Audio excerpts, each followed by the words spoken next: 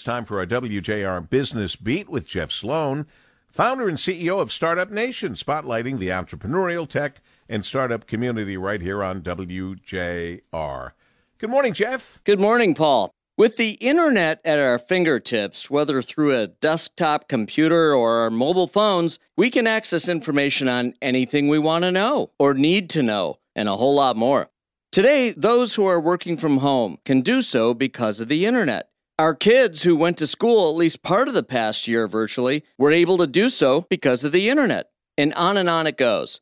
And the internet is so available that we can tend to take it for granted. Just hit the button and it's there at the ready. And especially with broadband, high-speed internet, we can watch movies, sporting events, and other entertainment as good as our televisions can deliver. But amazingly, some of us still don't have the privilege of high-speed access, and some, even more unfortunate, don't have access at all. And think of the disadvantage that creates for those who don't have the access.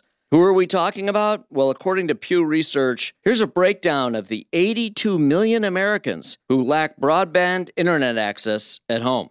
35% of rural Americans don't have access. More than one-third of Americans over 65 years of age don't have access, and 40% of those with a high school-only diploma don't have access. The unlevel playing field that this creates is extreme.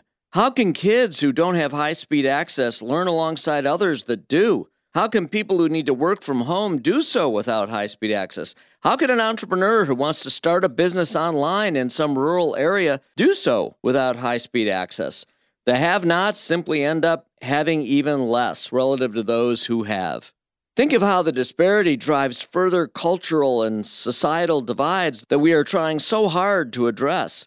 So when you are confronted with a choice to support the development of a broadband internet system in this country that provides equal access for all, we must do so if we want there to be equal opportunity for all.